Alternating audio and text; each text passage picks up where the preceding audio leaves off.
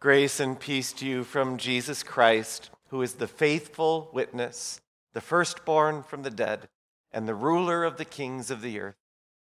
To him who loved us and freed us from our sins by his blood, and made us to be a kingdom and priests to serve his God and Father, to him be glory forever and ever. Amen. We'll listen to words of Jesus in Matthew chapter 5. Now when Jesus saw the crowds, he went up on a mountainside and sat down. His disciples came to him, and he began to teach them. He said, "Blessed are the poor in spirit, for theirs is the kingdom of heaven. Blessed are those who mourn, for they will be comforted. Blessed are the meek, for they will inherit the earth. Blessed are those who hunger and thirst for righteousness, for they will be filled. Blessed are the merciful, for they will be shown mercy. Blessed are the pure in heart, for they will see God. Blessed are the peacemakers, for they will be called children of God. Blessed are those who are persecuted because of righteousness, for theirs is the kingdom of heaven. Blessed are you when people insult you, persecute you, and falsely say all kinds of evil against you because of me. Rejoice and be glad, because great is your reward in heaven. For in the same way they persecuted the prophets who were before you." This is the gospel of our Lord. Dear brothers and sisters, you get a guest preacher today. And I'm not talking about me. We get to hear a sermon straight from the mouth of Jesus. He takes his closest disciples up on a mountainside, but a whole bunch of other people follow up too, and they listen in. Up until this point, they've seen Jesus exercise his power over demons by casting them out, his power over disease by healing the sick. They've heard him preach about repentance and forgiveness and the kingdom of heaven. And now Jesus sits down on this mountainside, and his seminary students are at his feet. What's he going to say? It's pretty hard to miss it, isn't it? He says, "Blessed."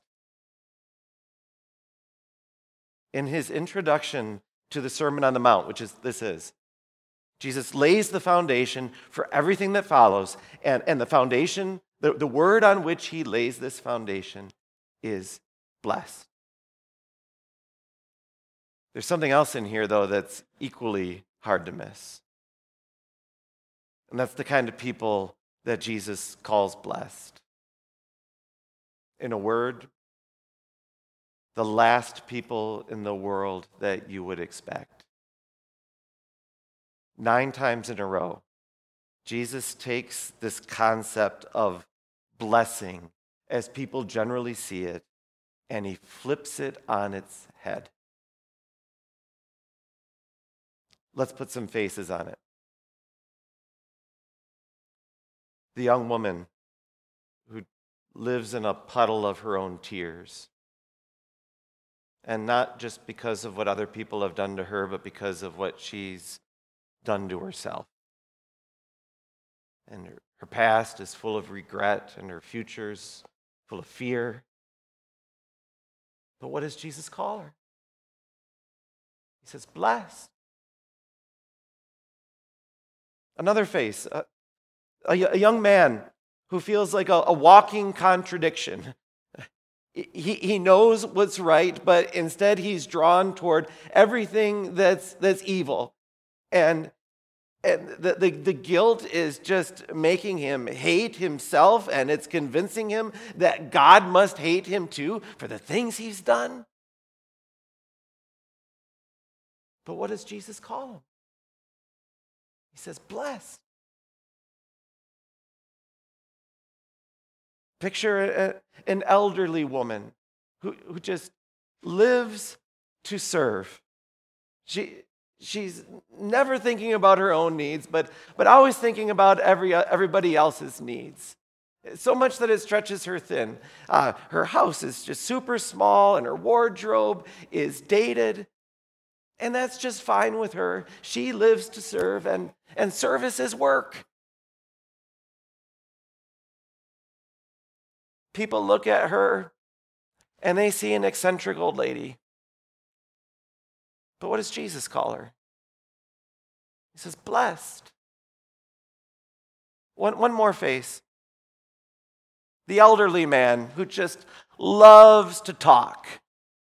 And not just about everything under the sun. He loves to talk about Jesus. He sits down at McDonald's every morning and talks to the other regulars there about human sin and God's grace. And he's not afraid to call his kids. He's not afraid to call his kids, and he doesn't hold back from expressing his concern over their spiritual welfare, even when they tell him that, Dad, it's none of your business, because he knows that it is his business. And central to all of those conversations, whether at McDonald's or on the phone, is peace. Peace with God, the peace of forgiveness, the peace of eternal life that only Jesus can give. He gets rejected a lot, and the rejection hurts, but it doesn't make him stop. In Jesus' words, he's a peacemaker. And he's persecuted because of righteousness. His own kids call him annoying. But what does Jesus call him? Blessed. You notice it's not the healthy and the wealthy and the powerful that are at the top of Jesus' list of the blessed. It's not the people that the rest of the world looks up to and thinks, oh, if only I could be like that. If only I could live in a puddle of my own tears. If only I could be weaker and oppressed by more guilt. If only I could be spread thin and persecuted. No, nobody wants to be that. People don't look up to them. The world hardly notices them. But Jesus does. Jesus sees them. And Jesus says, blessed. Why would he say that? Well, fortunately, we're not left to wonder about that because he says why he says it. We have these 9 statements of blessing all the way down, and the structure of each one of them is the same. Starts with blessed, and the second clause of every one of those statements starts with the words for, because. This is why they're blessed. Because those who are poor and mourn will be comforted. The weak and the hungry, they'll be filled with righteousness and inherit the earth. The merciful and pure in heart, they will be shown mercy from God and see his face. And those who are persecuted for talking about Jesus now will one day be recognized by all as children of God. Jesus looks at the people that the rest of the world looks down on, and he says, blessed. Because the poverty and the pain and the guilt and the suffering, they're not going to last. The day is going to come when everything is going to be turned upside down, and those who give will receive, and those who suffer will rest.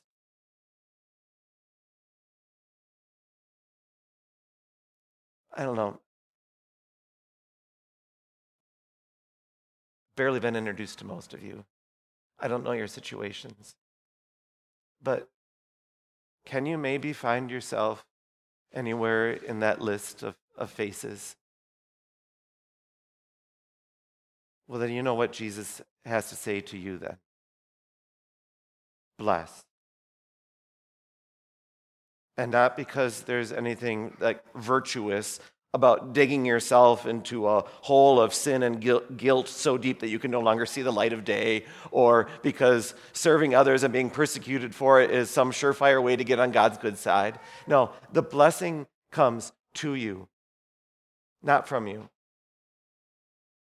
The blessing comes from the one who preaches the sermon. The blessing comes from Jesus.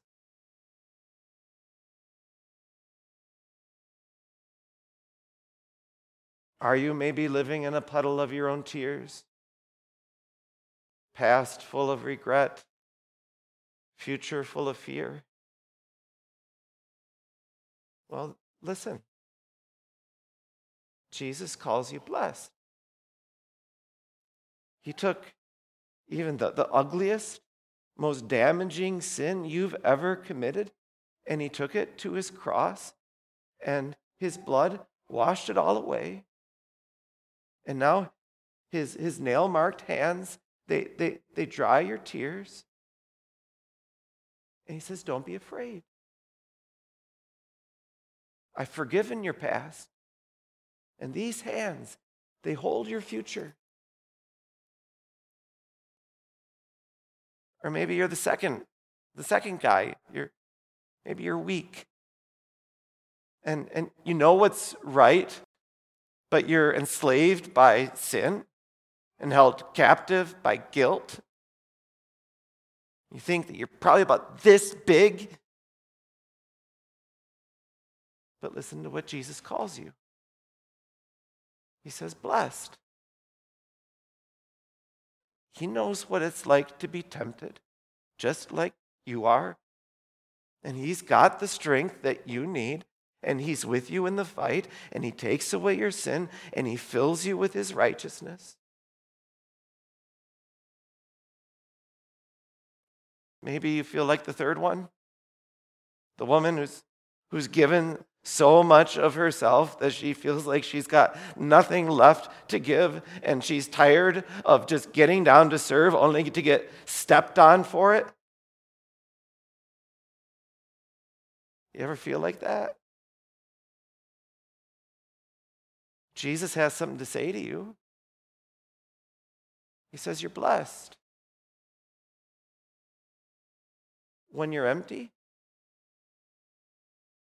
do you know who fills you up? When you get stepped on, do you know who picks you up and takes care of you? The guy who says blessed. Or maybe you're like that last guy that you're talking about Jesus and you're proclaiming peace only seems to backfire and result in people thinking that you're annoying, and you feel like talking about Jesus to them only drives them further away. Jesus says you're blessed, and don't let it get you down, and don't let it make you stop. You're actually in very good company. Blessed are the peacemakers. Blessed are those who are persecuted because of righteousness. You are simply a successor to a long line of people who have done the same thing for Jesus and felt the same way. But look at the power that God's word possesses, that it's still coming out of your mouth now. And hopefully by this point in the sermon, you're realizing that all of these blessings that Jesus talks about, that they're not just waiting for you in the future. Like the blessings are in heaven, but you're on your own until you get there. No, all of these blessings that are in the future tense, they're bookended by the blessing at the front and the blessing at the end that are in the present tense. Expressed the same way both times. For theirs is the kingdom of heaven. Kingdom of heaven. That's Bible shorthand for all of the blessings that God gives through Jesus. His forgiveness, his peace, his strength in temptation, his protection, his promise to never leave you nor forsake you, to rescue you from every evil attack and to bring you safely into his heavenly kingdom. All of those things wrapped up into, for theirs is the kingdom of heaven. All of that is already yours right now. You're not on your own until you get there. And the rest, the heaven is on the horizon.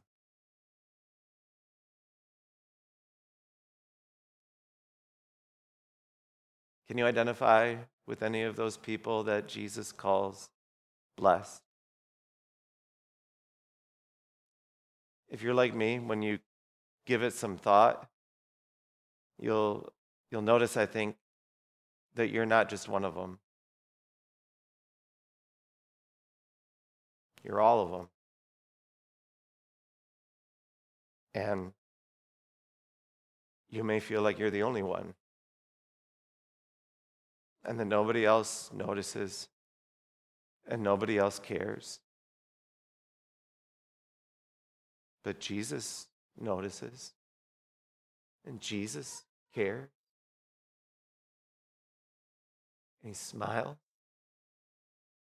and he says, I want you to know that you're blessed. I died to make that true, and I live to make that yours. You're forgiven. There's nothing left to forgive. You're saved. There's nothing left to fear. Temptation and guilt and persecution and frustration, they still litter the path that we walk to heaven. But Jesus walks that path with you, and he carries you through each one. How could we say that in a word?